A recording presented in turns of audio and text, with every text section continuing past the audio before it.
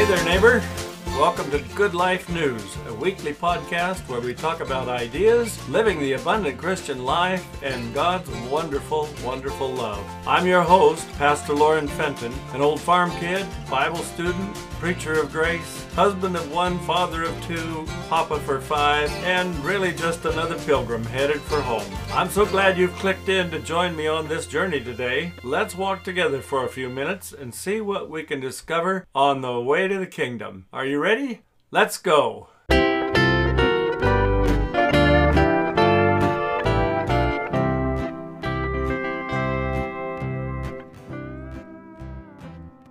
Greetings once again, friends.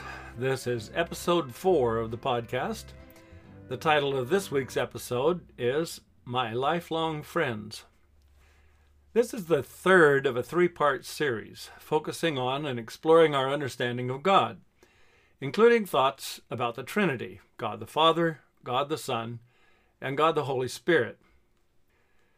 In the fall of 1951, my parents enrolled me in first grade at Outlook Grade School, which was located about a mile or so from our house. Well, I was pretty excited to start school. My older siblings were already in school, and I was anxious to join them. And during the 2 years after my brother Burl started, Mother homeschooled me, teaching me to read. So by the time my turn came to enroll in school myself, I was primed and ready to go. I've always been an outgoing, social person, so I loved being with the other first graders. Other kids my age from around our farming community were there.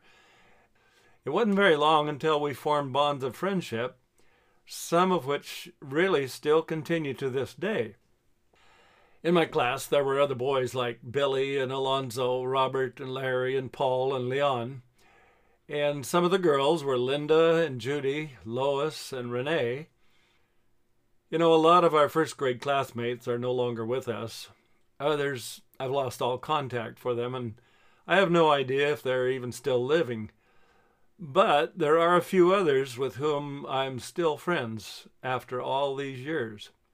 And then we added a few more as the years went on and we progressed in our educational experience. During those early elementary school years, we added kids like Raymond and Phil and Tony. And again, some of those became my very good friends, and some are gone now, but others are still my dear friends from all those years ago. Quite a few years back, Ruth and I were living in Ohio, and I got a letter announcing a planned reunion for my Outlook class. Well, I was pretty excited about that, and I really wanted to go. But it was on too short of a notice, and I was unable to change my schedule at the time. But I decided that although I couldn't be there in person, I could record a video and send my greetings to all of them that way. And that worked. I was very happy that a few weeks later I got a tape back in the mail from the group, and they had a personal greeting from each one of the classmates that were there to me, and that was pretty cool. So even though I was unable to go that first year, the next year when that class planned another gathering, I was determined I was going to go, and I did. It was really, really wonderful connecting in person with each of those friends from our childhood days. So here's what I want to say. There's just nothing quite like being there. Now, I have to digress here for a moment to share a story about the value of being there. Back in the 1960s, Dan Hanna Sr. was a legend in his own time in and around Portland, Oregon. Dan was the person who developed the idea of a drive-through car wash. He began in 1955 with one unit in Milwaukie, Oregon. It's a suburb of Portland. And 4 years later, by 1959, Dan Hanna's Rub-a-Dub car wash locations had expanded to 31 places in and around Portland. He began to get national attention and was able to start a marketing system whereby he could sell his equipment and systems to other places. And in record time, his company was selling and installing rub-a-dub equipment nationwide. He far outsold and outpaced every other competitor in the field. Although there were many reasons someone would want to buy a rub-a-dub equipment, Dan Hanna had one winning factor his competitors apparently lacked. He owned a Learjet. So when a phone call would come in with someone inquiring about purchasing a rub-a-dub car wash system, Mr. Hanna would take the call himself, and a typical conversation might go something like this. He would say, "Well, where did you say you're calling from?" And the caller would reply, maybe Fargo, North Dakota. Well, it could have been anywhere in the country. And Dan Hanna's reply would be, "Great, let me see. I see your main airport there is Hector International. I could meet you there in about 3 hours. Would that work for you?" "Well, sure, I can do that." "Okay," he'd say, "I'll see you at the airport this afternoon." And with that, Dan Hanna would take off in the Learjet and head for Fargo. He'd meet with the prospective customer, maybe even take him for a ride in his super impressive plane, and return to Portland with another signed and sealed deal to deliver and install a rub-a-dub system, this time in Fargo, North Dakota. There again, there's nothing quite like being there. So what's all this have to do with lifelong friends and our understanding of God? It's all in that one sentence. There's nothing quite like being there. If you want to have the greatest and best connection with friends, whether from recent times or from long ago, there's nothing quite like being with them in person. I think we're all painfully aware of that in these days here at the end of this pandemic run. I hope we're at the end of it anyway, and all of us want to be, because we've been separated like no other time in history. But there's nothing quite like being with our friends and family and loved ones in person. If you're a business person or in sales, regardless of your product, there's just nothing quite like meeting your prospective customer directly. Again, let me say that sentence again. There's nothing quite like being there. And our God, the great God of heaven and earth, knows that. In the Garden of Eden, the Creator came in the cool of the day, it says in Genesis 3:8, because he wanted to be with Adam and Eve in person, there in the garden. Following the entrance of sin, Adam and Eve had to be separated from God, because sin cannot exist in the presence of a holy God. So they were expelled from the garden in order to preserve their lives and to make it possible for God's already in place plan B, the plan of redemption and salvation, to go into effect. Even so, the Creator still wanted to be with them, to fellowship with them, and to teach them so many things he wanted them to know. And to that end, God preserved Noah and his family from destruction in the flood.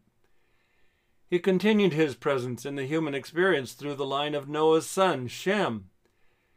And centuries later, God entered into a covenant with Abram, whose name was later changed to Abraham. Abraham became known as the friend of God. Everywhere Abraham journeyed, he built an altar to Yahweh. Then, a few more centuries passed until some of Abraham's descendants, through Jacob and Isaac, or Isaac and Jacob, I should say, Jacob's name was also changed to Israel. These descendants of Abraham are led by God out of Egypt in what we know as the Exodus. At Mount Sinai, God instructed Moses, "Let them make me a sanctuary, that I may dwell among them." Exodus 25, verse 8. You see, God wanted to be with his chosen people. At the dedication of the Wilderness Tabernacle, and later at the dedication of Solomon's Temple in Jerusalem, the Shekinah glory of God's presence literally moved in and took up residence. The very presence of God was right where he wanted to be, living just next door to his people. First, in the most holy place of the tabernacle, and then in the temple. It was God's great desire to be and become Israel's resident God. I like to use that phrase. It's something that I learned a long time ago, and it came to me as this description, the resident God. There, God could live in their neighborhood, in Israel's neighborhood, help them grow into his design, that they should be a nation of priests, as he called them, to represent him and his love and mercy and grace to all the rest of the world.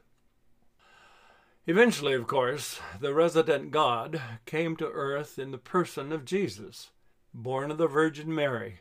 He lived as a man among men. He was one of us, not only living next door, so to speak, in the presence of the Shekinah glory, but actually walking in human flesh, fully God, but also fully man. Then after Jesus' death, burial, and resurrection, he ascended back to heaven where, as the book of Hebrews tells us, he serves as our great high priest, representing Adam's race to the Father and sending the gifts of the Father's love back to us. Before Jesus left to go back to the Father's side, he promised to send another counselor, the Holy Spirit, to live not only with us, but in us. For all who willingly open their spiritual heart, the resident God will come and take up residence. Oh my, what an incredible prospect. The friend who sticks closer than a brother knows full well there's nothing quite like being there. And through the person of the Holy Spirit, God who loves you, saves you, guides you with wisdom, and gives you strength, also gives you his promise, I am with you always, even to the end of the age. Matthew 28:20. Here's what the Apostle Paul had to say about this. Galatians 5:22 and 23. Paul writes, when the Holy Spirit controls our lives, he will produce this kind of fruit in us: love, joy, peace, patience, kindness, goodness, faithfulness, gentleness, and self-control. Here there is no conflict with the law. And again, writing to the Colossians, Paul says, it has pleased God to tell his people, the Jews, that the riches and glory of Christ are for you Gentiles too. The Colossians were Gentile believers. And then Paul continues on. He says, for this is the secret. Christ lives in you, and this is your assurance that you will share in his glory. Colossians 1:27. So, we see through the Bible's testimony that the work of the Holy Spirit is to make the presence of God known at all times and places. At the time of creation, the Spirit moved upon the face of the waters. At the time of the Incarnation, the Spirit moved upon Mary to bring forth her Holy Son. And at the time of a new birth, the Spirit moves upon a sinner's heart to bring forth new life. It was the Spirit who inspired the ancient prophets to write the messages of Scripture, and it is the Spirit that gives energizing power for ministry and service in God's name. Yes, God knows there's nothing quite like being there. And that's really where we come into the picture. In the name of God, and moved by the Holy Spirit, we are sent as ambassadors of grace to a world of ungrace. We are to be carriers of hope to a world without hope. In the words of Jesus' prayer, we are to be in the world, but not of the world. And for what purpose? Why are we to be in the world? Listen now, because there's nothing quite like being there, accompanied by our lifelong friend, and carrying him with us into a world He longs to redeem and save. Well, thank you so much for listening today. I pray you've been blessed. Next week's episode is scheduled to post on Monday, May 31, a day that's set aside to remember and honor the memory of deceased American military personnel. And I will be sharing a special Memorial Day message in that post. So be sure you're subscribed to the podcast, and then watch your email or text messages letting you know when it's ready. I hope you can join me for that. God bless. Have a good week. So we've come to the end of this episode of the Good Life News podcast. If you would like to comment or join the conversation about today's content, please visit our website at www.goodlifenews.life. I'd love to hear your thoughts and observations. On the website's blog page, you can also find a complete transcript of the most recent episode, which will always be posted at the top of the page. If you enjoyed this podcast, you can subscribe on Anchor, Spotify, Google Podcasts, and other podcast platforms. If you'd like to help out in this ministry, it's incredibly helpful if you'd leave a nice rating or review on your platform of choice. Thanks for listening, and be sure to tune in again next week as we continue our journey exploring more about God's love, His amazing grace, and the incredible good news of the everlasting gospel. Until then, walk in peace, live in hope, and hold your treasures with open hands.